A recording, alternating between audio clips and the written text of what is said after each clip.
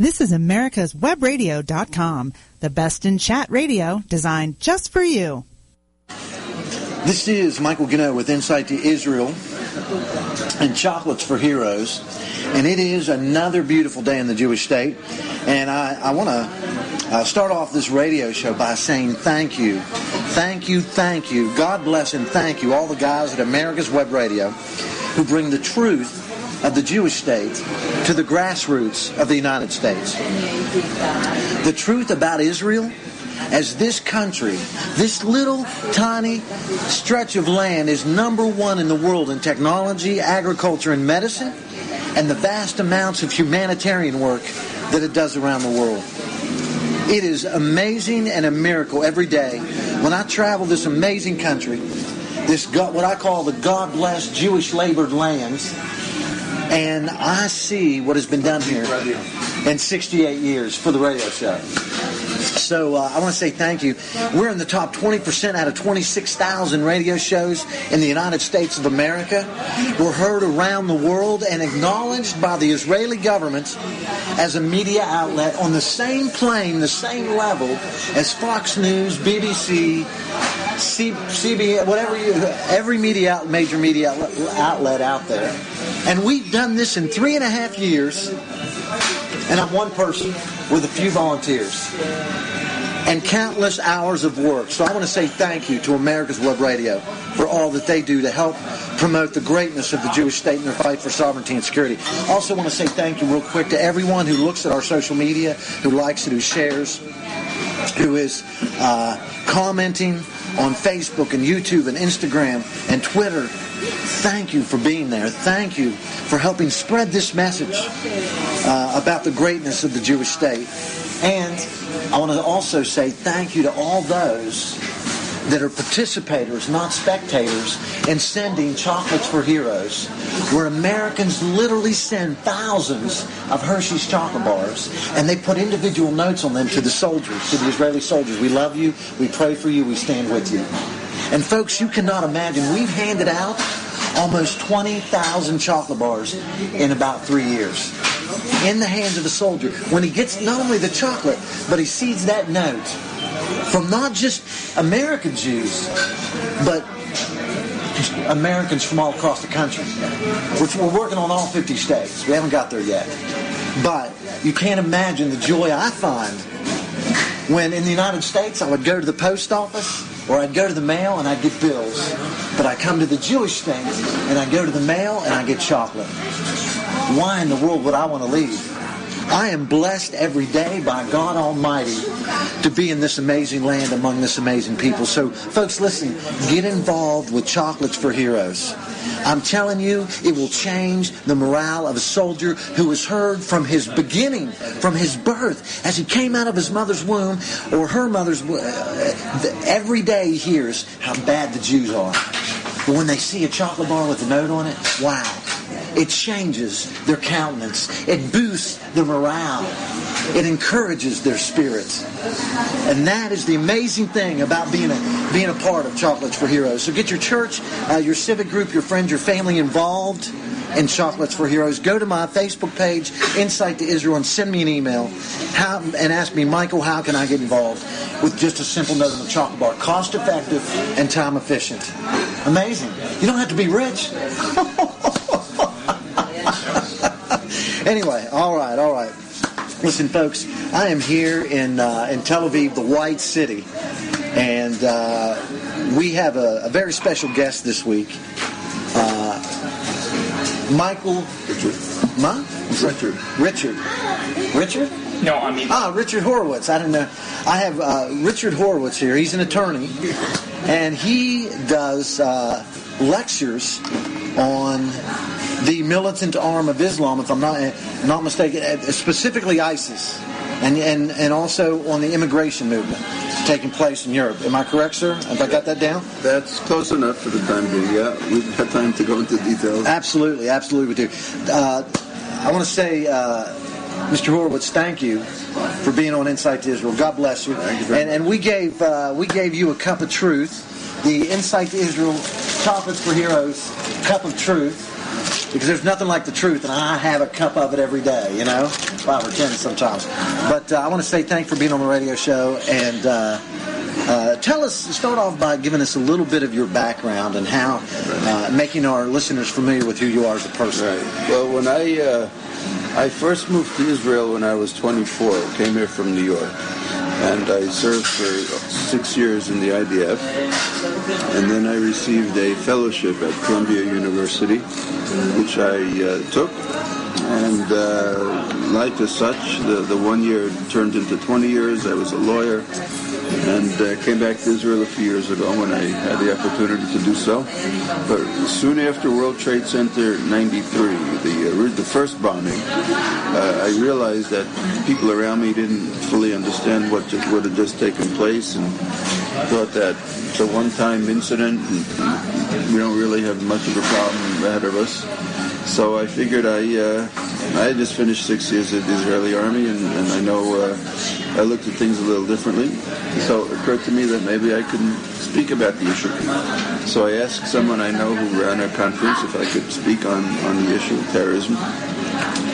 And then a few other people asked me, and it started spreading, and to this day I've spoken in 20 countries about 150 times. Wow. Terrorism and related issues. Wow.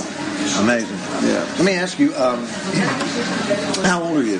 Age 58. 58. Wow, you don't even look 58. I thought you were 54. Most people say 85, but all right. Okay. What years were you in the IDF? 83 to 89. 83. Did you see any battles, or what was your experience like in the IDF? Well, I was in Lebanon. That was about the time when Israel was withdrawing. I went in the army when Israel was withdrawing from Lebanon. So I wasn't in Lebanon. But the Israeli army, all sorts of units always do all sorts of things. Whether there's a war going on or not. So. Right. So. What unit were you in? I worked in the headquarters. Okay.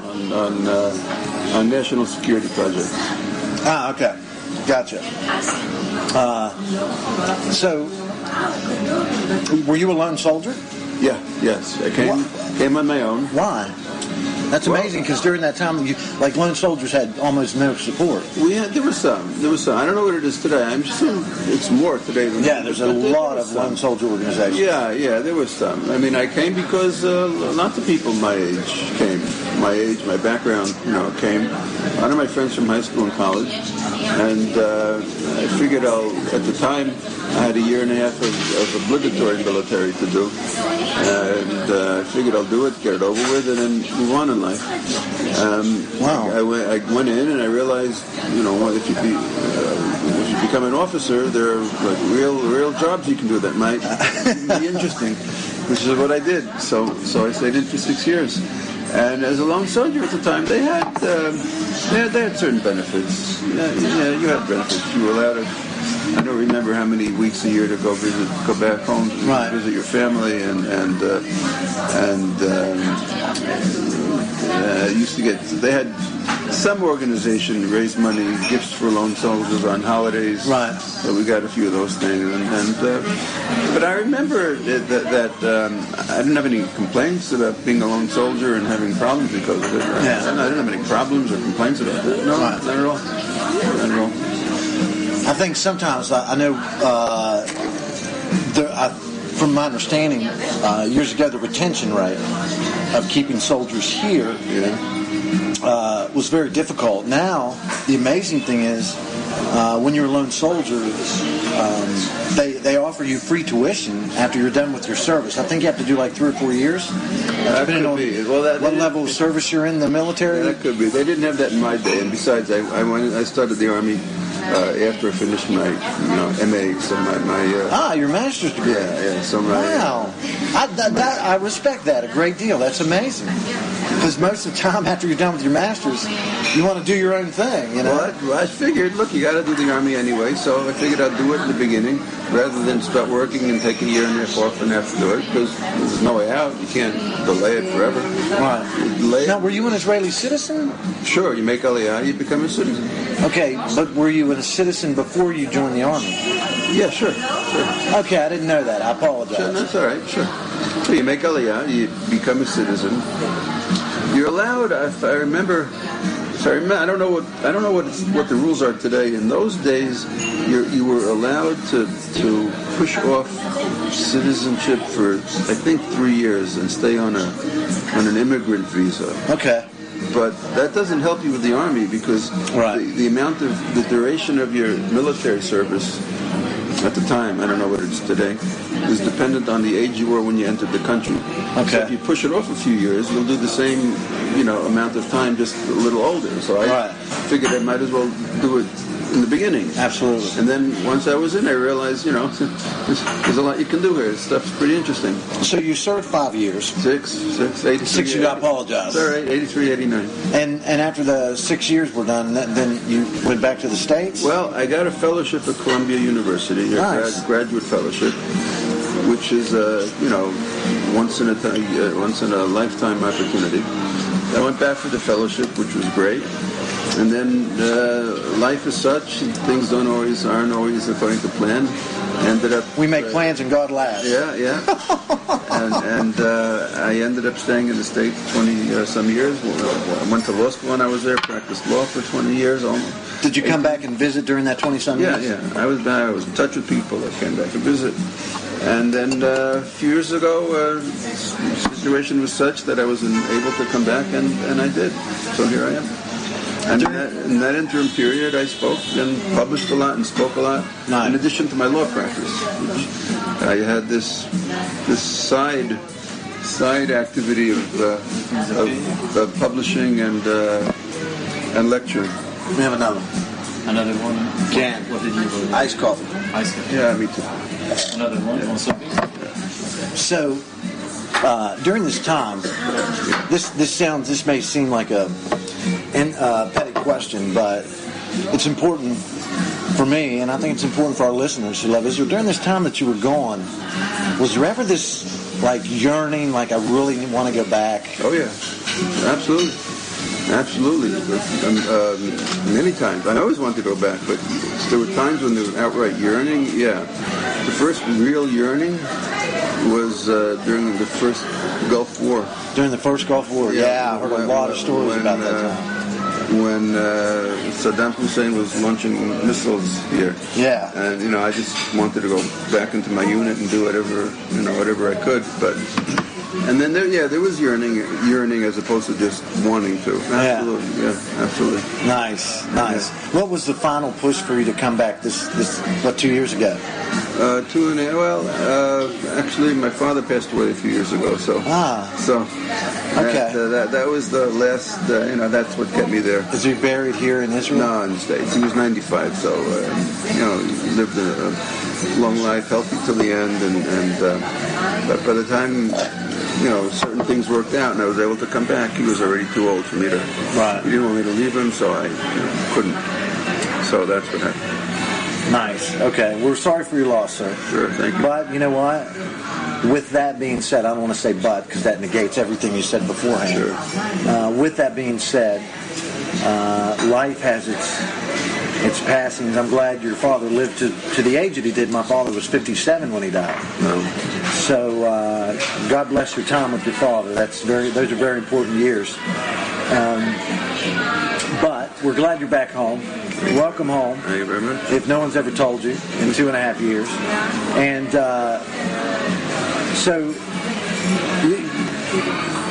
now you're on the lecture circuit, correct? Well, Are you practicing law now? I'm practicing law. I got my Israeli law license about 10 months ago. And over the years, I've lectured 3-4 times a year overseas. In the States, I lectured a lot more often. Okay. But just so happened in the last 6 months, I think I gave, how many? I don't know, 3-4 lectures in the last few months, which was a lot. It's never been that concentrated, but that worked out well. Yeah. I spoke at on a panel at the Council of Europe in Strasbourg on terrorism. Then I was invited a month or two later to speak in Bulgaria on the migrant crisis. Yeah, I got your email on that. Right. Which, I'll be honest with you, unless we met somewhere, I meet a lot of people. I'm not sure how we came into contact with each other.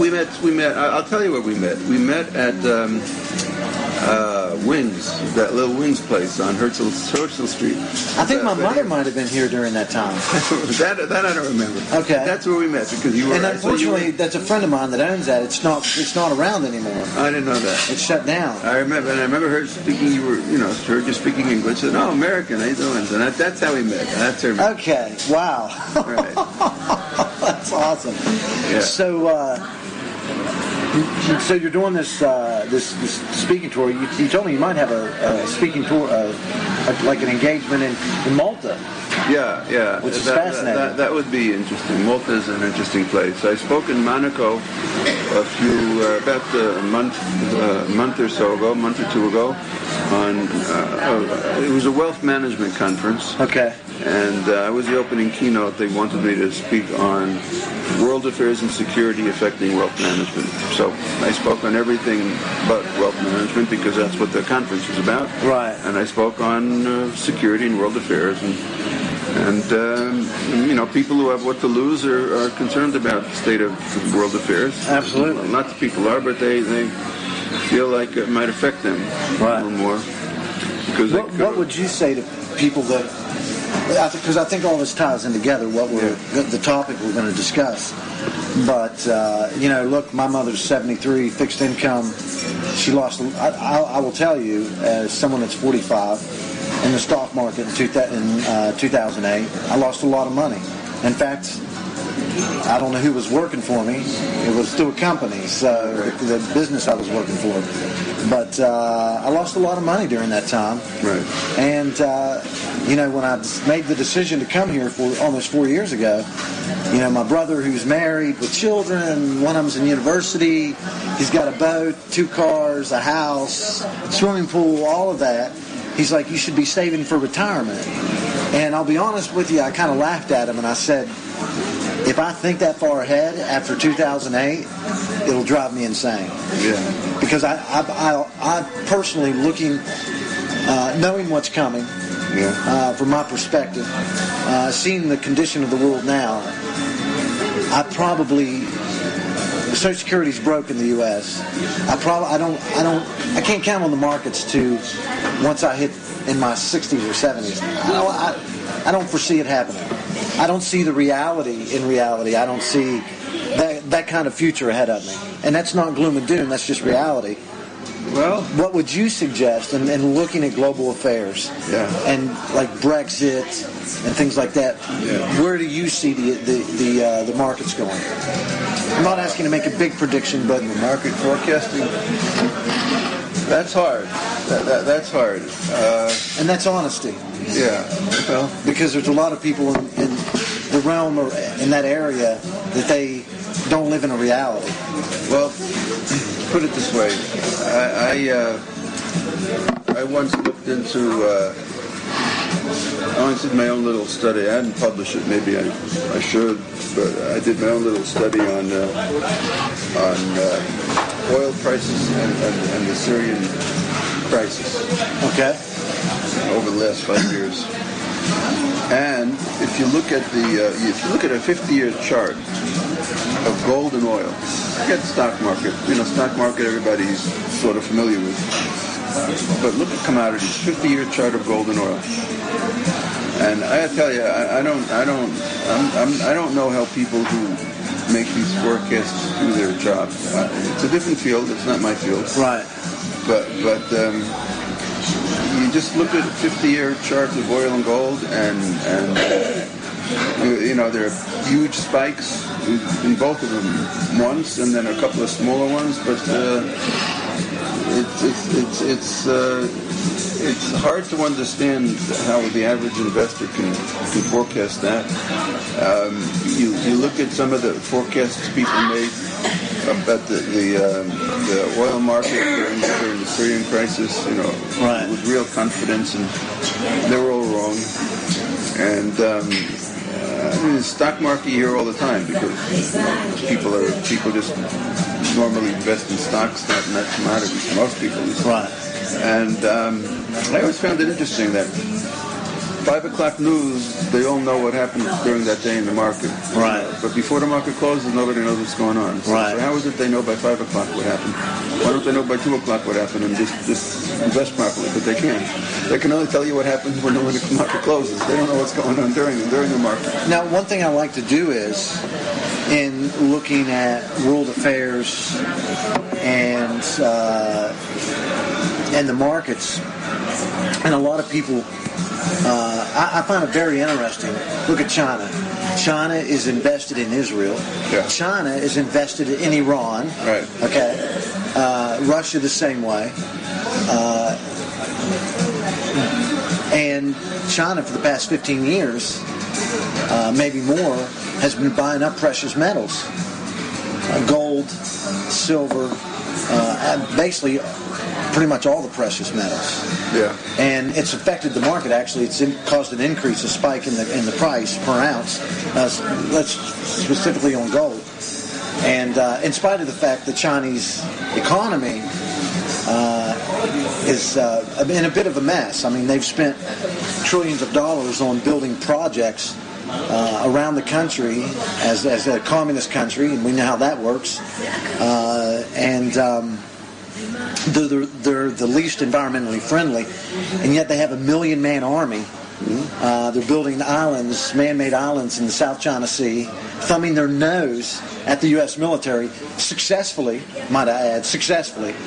And at the same time, they're aiding North Korea. But you tie all these things together, and I believe, you've got China and Russia, they're very smart. Because if they can't defeat us militarily, and now I have my doubts about that if there were an actual war, looking at the condition of the U.S. military, but they're going to hurt us financially. In fact, no matter what we do, no matter who gets in as president, if Hillary gets in, it'll be very bad. But if Donald Trump gets in and rights the wrongs that have been done in trade with the United States, we're getting screwed every day. And I don't like to use that term, but that's what we're getting screwed every day when it comes to trade. But yet if you right the wrong, we're still going to get screwed. So it's very interesting to see that mix of military and economic might that come together against free countries, against the West. Well, I agree with you that Russia and China are very smart, but China even more so. It's interesting that they actually are on very good terms with Israel. You wouldn't know it from what they say at the UN, right? But that's international politics. When it comes to bilateral relations, they're fascinated with Israel because they find it difficult to understand how a country with 8 million people can have all the achievements that we do. Absolutely. And they have 1 billion or more people, and we compete with them, and they buy our technology. And they're actually building the high-speed rail that's going from Tel Aviv or going from Tel Aviv to Jerusalem. They're invested in that. And there's a lot of business with China and Israel.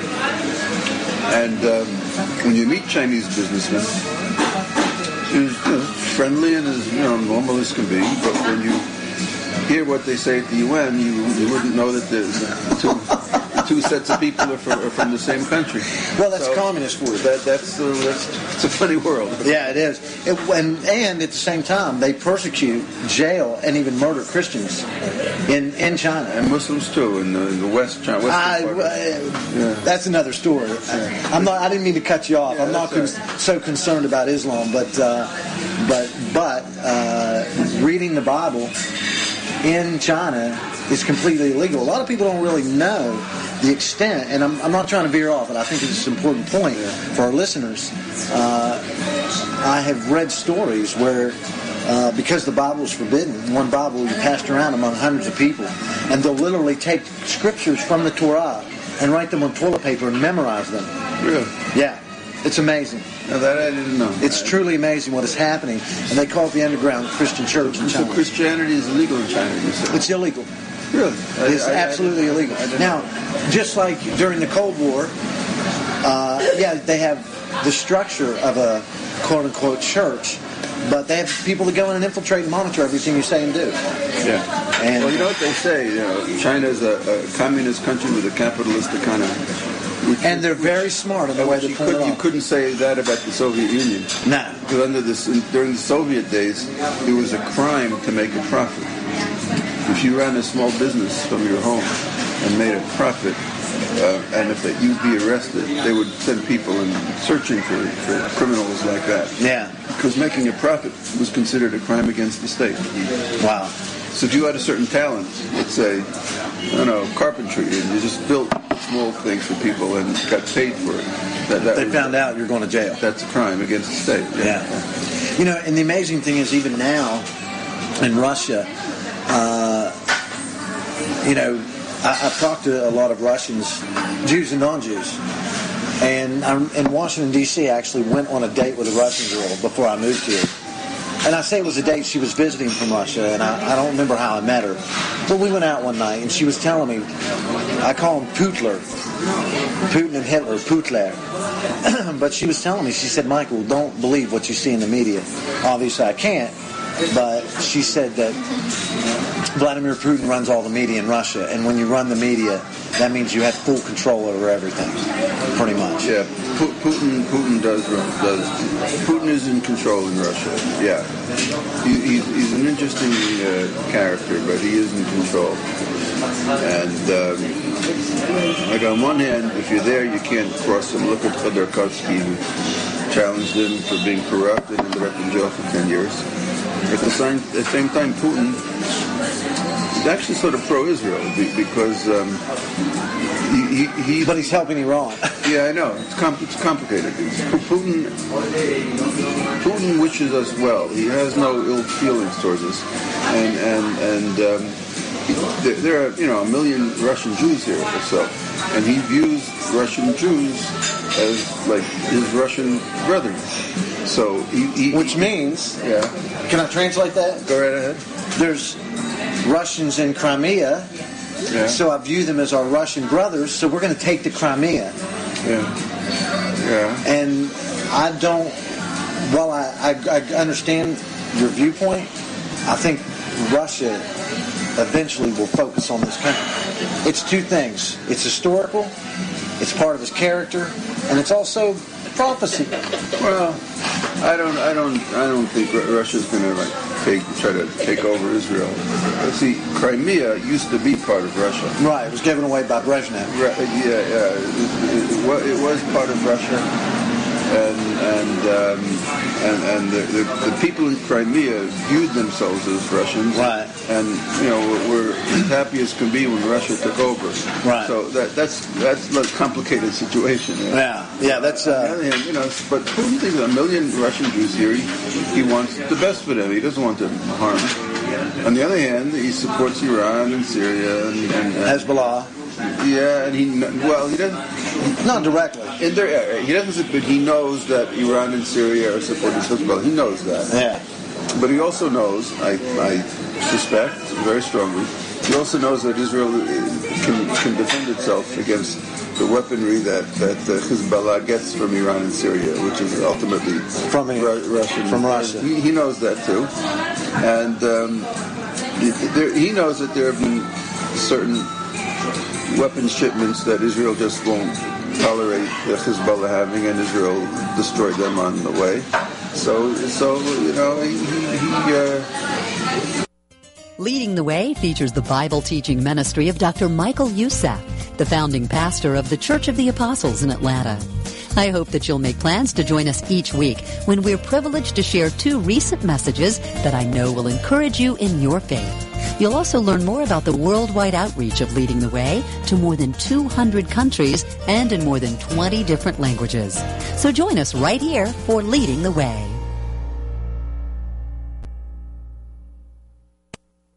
Since the first squabble between Cain and Abel, 2 biblical brothers, there's been tension which leads to fighting. It's a cruel contest of the wills, usually produced by pride. But most fighting brings only further frustration. The first known gladiatorial contest took place in Rome in 264 BC, featuring 3 pairs of armed fighters. The last historical clash was supposedly when Constantine abolished the gladiator shows in AD 325. However, fighting among families, nations, employers, and persons has never ceased. The Bible tells us to bear with each other. Forgive whatever grievances you may have against one another. Forgive as the Lord forgave you. Do we do this? No. Must we do this? Yes. Our lack of love and our fear of failure leads us to fight for our rights. But the truth is that we have to surrender our rights to Christ, who gave his life to replace our strife. This is John Bryan bringing you today's key word.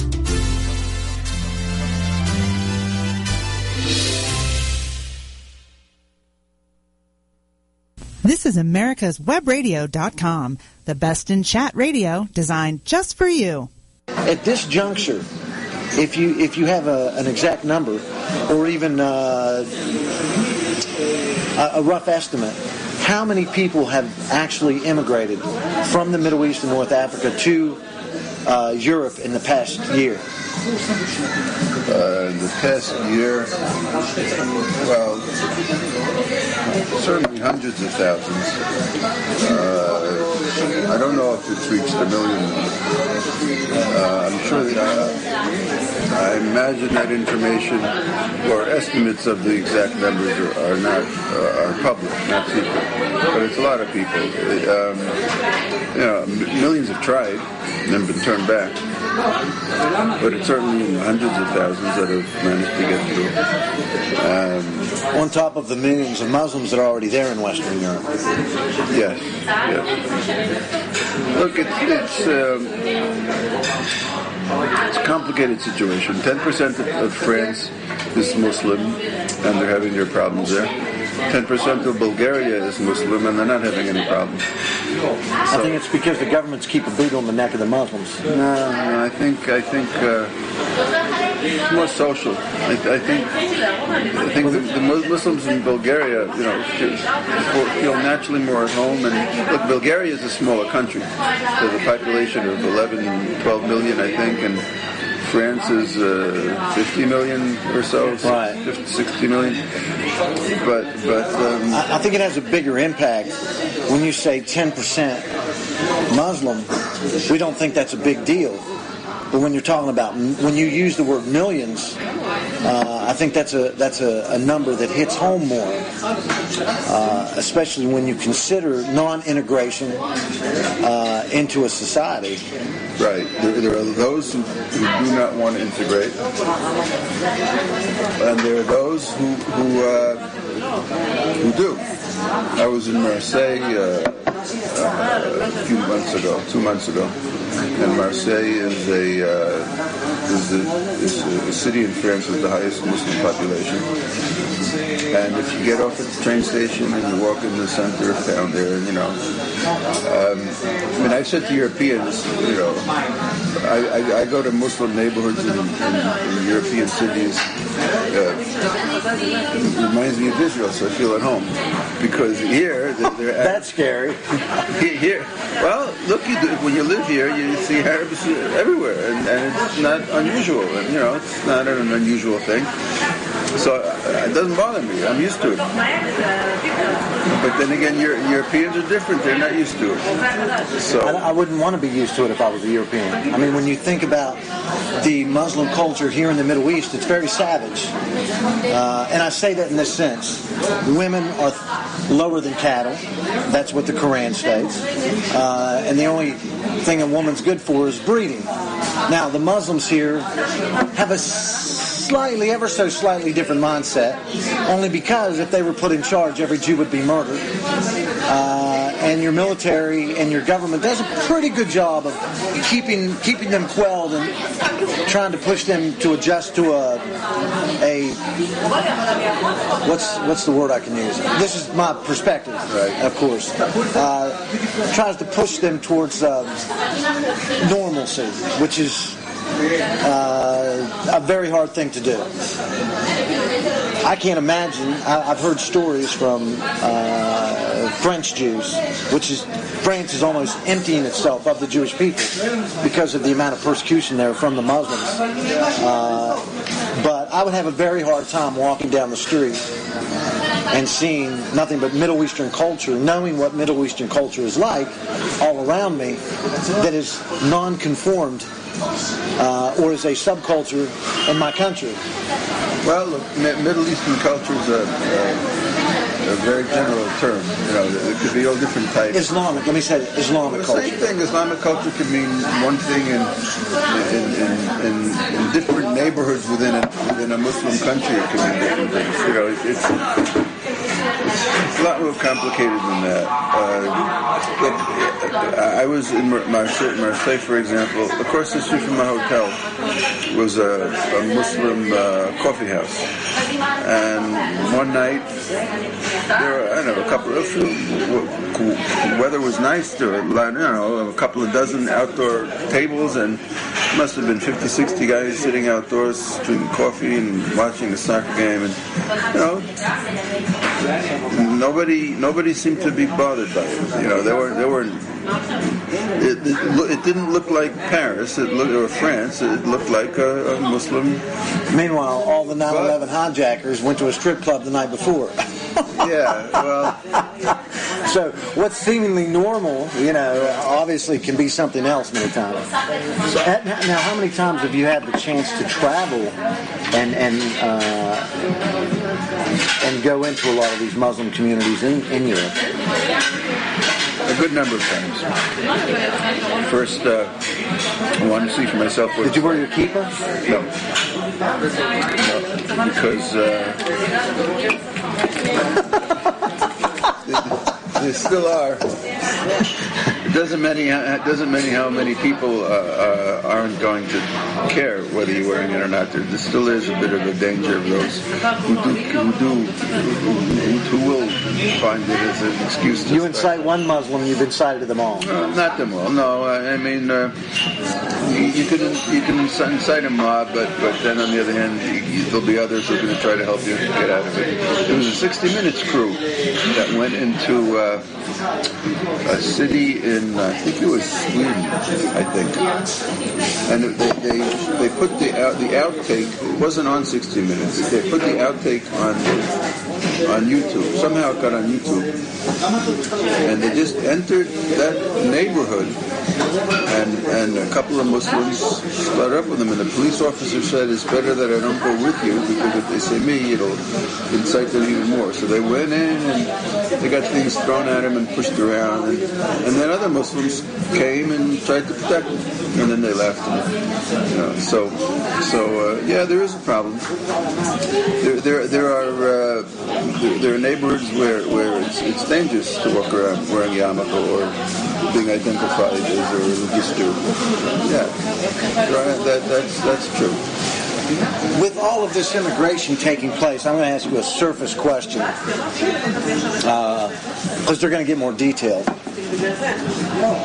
With this immigration that's taking place and the birth rate, now there's more mosques than churches in Western Europe. Is that true? Absolutely. Yes, sir. That's true. I haven't heard that, but that... On Insight to Israel, we never speak a mistruth or give our opinion. Okay. We give the truth. All right.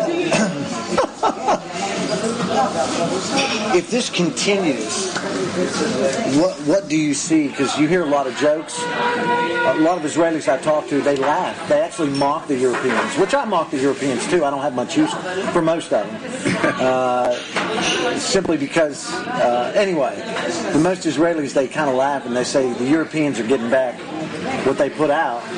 The Europeans don't realize what they've gotten themselves into, because a lot of European politics today and the European organizations that they've created since World War II is in response to the 1,000 years of bloody European history.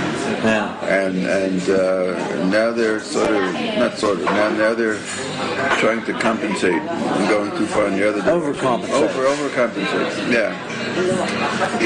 And I think that they have a problem on their hands, because if you want to let people in, then let them in. You can't let them in and then tell them how to live and try to change them.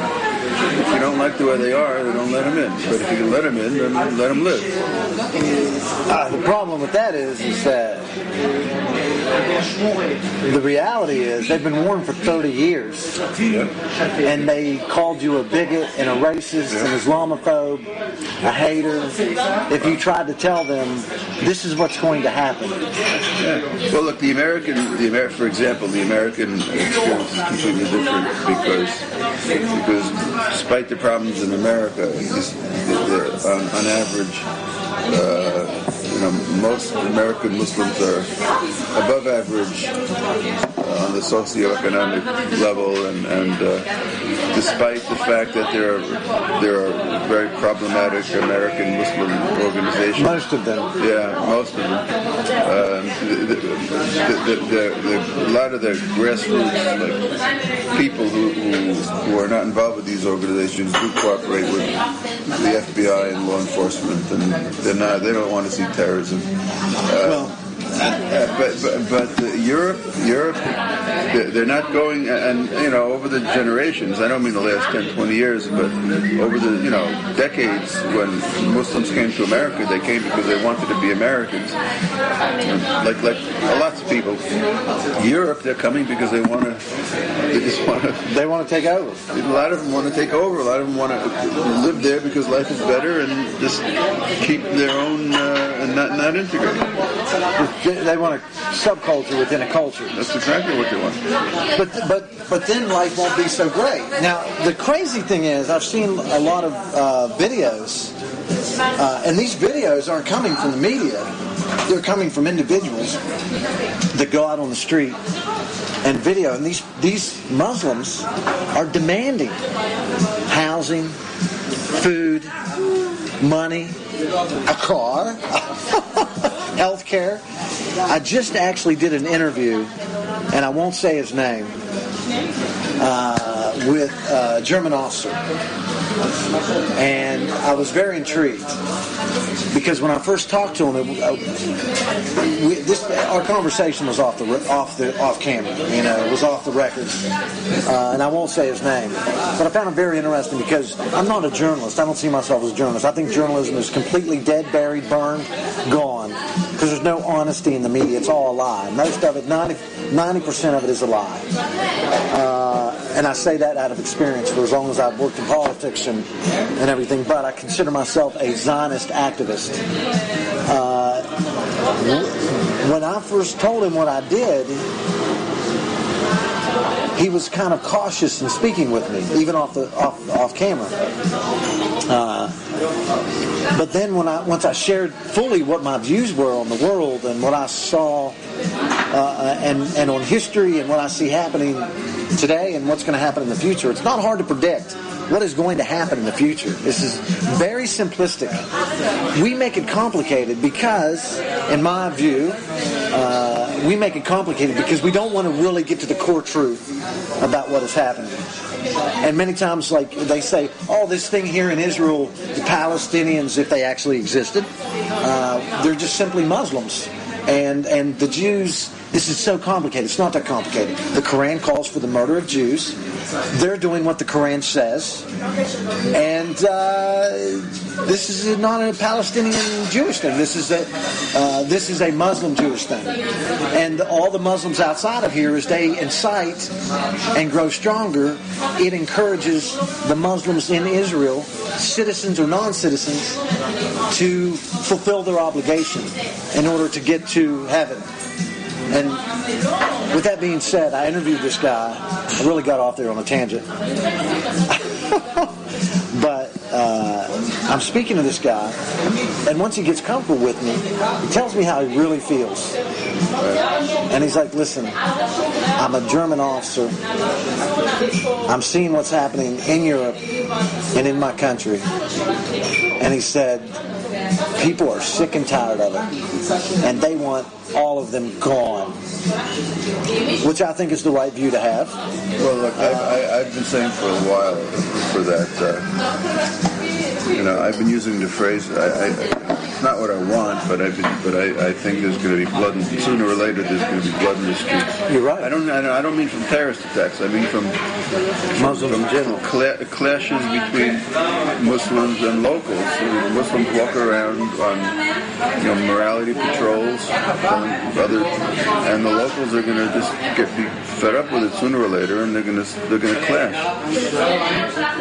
Look, you can't do in America or in Israel what's done in Europe. In European countries that ban Islamic traditional dress, or Switzerland, mosques can't have their minarets. Right? You can't do that in America or in Israel. They do it in Europe because they want Europeans to view themselves as Europeans. And Europeans apparently aren't open to having this kind of difference amongst themselves. Right. Even though they let the people in. In America, the Muslims come in and nobody's going to tell them how to dress or how to build their mosques. Right. It won't happen. But Europe is different. And we're going to pay a very heavy price for that in the United States because they're using our freedom of religion against us. And while you have a small percentage, about 1%, and I hate it when the media focuses on that 1% and gives them all this credit, and then, quite honestly, sir, they're made to feel obligated to kiss their backside and say, look, there's one Muslim on our side out of billions, and we can't make them mad because otherwise that one Muslim out of billions will not be on our side, and we need that one Muslim. Our life is dependent, our society is dependent on that one Muslim. And what's happening is in the U.S., when they want to build multi-billion-dollar mosques and buy up all this land, and the Quran says wherever you can hear that call to prayer, no matter how far away, that land has been claimed for Allah. And now Allah owns it all anyway, right, in their view. But now we're actually claiming it. And so what's happening is when the people vote against it in these towns like Tennessee and Kentucky and Indiana, and they say, we don't want a mosque here, and I understand completely why they don't want a mosque, and there shouldn't, in my perspective, because I understand the mentality of Islam and what the Quran says. Then the Muslims intentionally attack the construction of their own buildings and then claim Islamophobia and say, look what the Kafir or the non-Muslims or the infidels have been doing to us. They're persecuting us. And so this is how they gain that foothold legally over these towns, because then you get all these leftist groups that come into their aid, and so now they're building their multi-million-dollar mosque where they speak against the United States and against Christians and against Israel and against Jews in general, but they don't call them mosques, they call them cultural centers. Yeah. How many do you see? Do they call them cultural centers in Europe, or do they call them mosques? Tell you the truth, I don't know, because in Europe, I imagine in Europe, every country has its own language and style. I don't know what they call them. I imagine that they have both, but I really don't know if it's the same dynamic as in the States. It's Islamic cultural centers, or Islamic society of this area, or Islamic cultural center of that, and for all practical purposes, it's a mosque where they just don't use the word mosque in the name of the building. I don't know if they have that here. Couldn't tell you. Now, when you do these lectures, what's the response of your audience?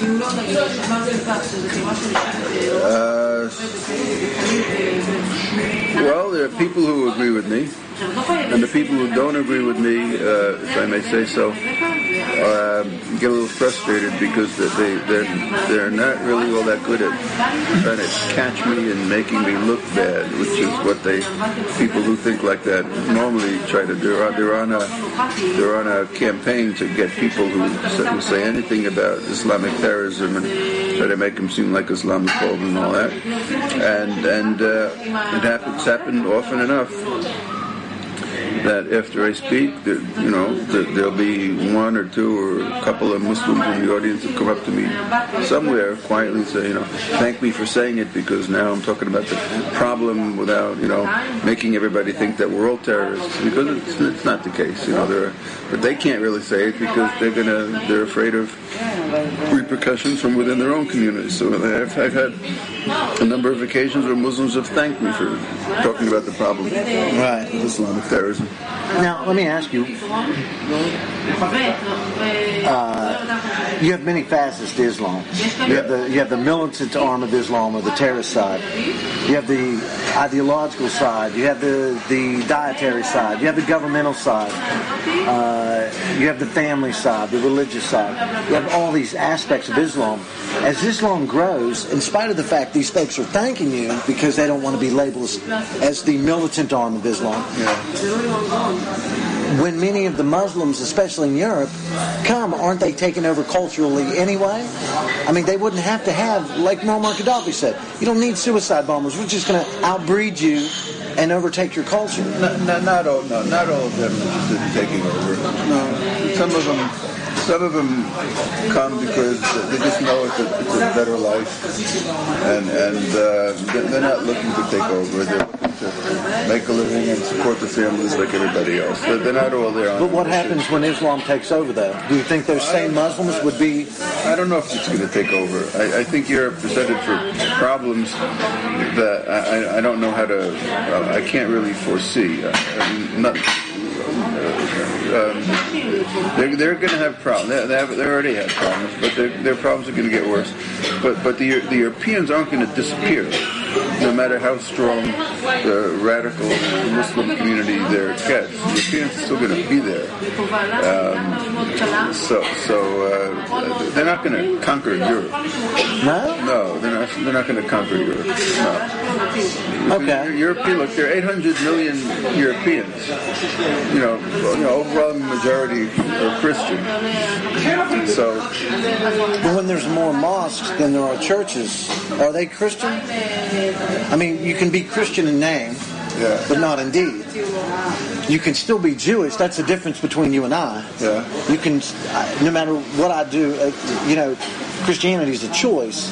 No matter what you do, you'll never get away from being a Jew, even if you're not religious. Right. So that's, so when you find there are more, in Western Europe, more mosques than churches, I would say there's an identity crisis there with Christianity. I find that an interesting statistic. I'm going to look into that, because I understand on your radio show you only tell the truth, but I've never heard that one before. I'm going to look into it. It's very interesting. But I just can't imagine Europeans disappearing because the radical Muslim community gets stronger. Europeans are still going to be there. They're not disappearing. Can I challenge you? Sure, go ahead. No military exists without the support of the civilians. Right. And you see the support for, we call it in the West, and I'm not contradicting you, I'm adding my point of view. There is no radical Islam. Muhammad murdered and raped little children. He married Aisha at 6 years old. Child brides still take place all over the Middle East, even here in Israel. Child brides. Right. He married Aisha at 6 and consummated the relationship at 9. Muhammad raped and murdered his way across the Arabian Peninsula. So when I see violence out of Islam, it is historically accurate to say that when the West uses terms like radicalized, no, he's obedient to the Quran. Muhammad murdered, they murdered. It should be no surprise. So if this were true, if they were just a small portion, they couldn't exist if the civilian population didn't support them. Am I correct? Like, the Israeli military couldn't exist if it weren't for the support of this civilian population. Right. I mean, true, the military needs support of its population. In normal countries, in dictatorships like the Soviet Union, I don't think nobody had opinions, so you weren't allowed to have your own opinion, so I don't know if the military even knew if people had different opinions. I remember speaking, knowing Russians during the Soviet time who managed to come to the States for a while, and the things that they actually thought were true because they didn't have a free press was scary. So it's very true that in free countries, the military needs to know that the people they're fighting for support what they're doing and behind them. But the issue about Muhammad and his behavior and his actions, I think, is more complicated than it's too complicated for this radio show, because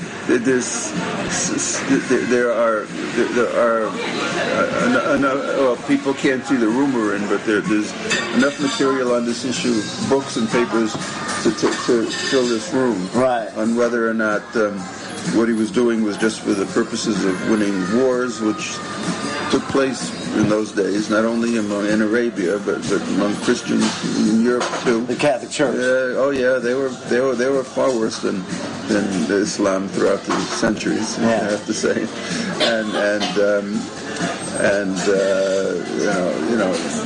morality was different then than it was today. Things were different then than it was today, and historically, over 1,500 years, Muslim societies were relatively peaceful. Once Muslim armies conquered an area, things were relatively peaceful there, as opposed to when Christian armies conquered, and then there were. The Christians were either forced to convert or charged a jizya tax when Islam reigned, and the Jews were charged a jizya tax, an added tax, very heavily taxed and persecuted when Islamic rule was imposed. And obviously the Muslims never stayed within the confines of their own Muslim countries. They were seeking to conquer other territories. And I think that's why we saw the Crusades, because the Catholic Church was pushing back on the invasion of Islam into Europe. Am I correct? Yeah. The Crusades was a counterattack. At the same time... Wow, that's exciting. Yeah, the Crusades was a counterattack, but at the same time, it was a lot more brutal than it had to be. Yeah. I mean, look at 1204.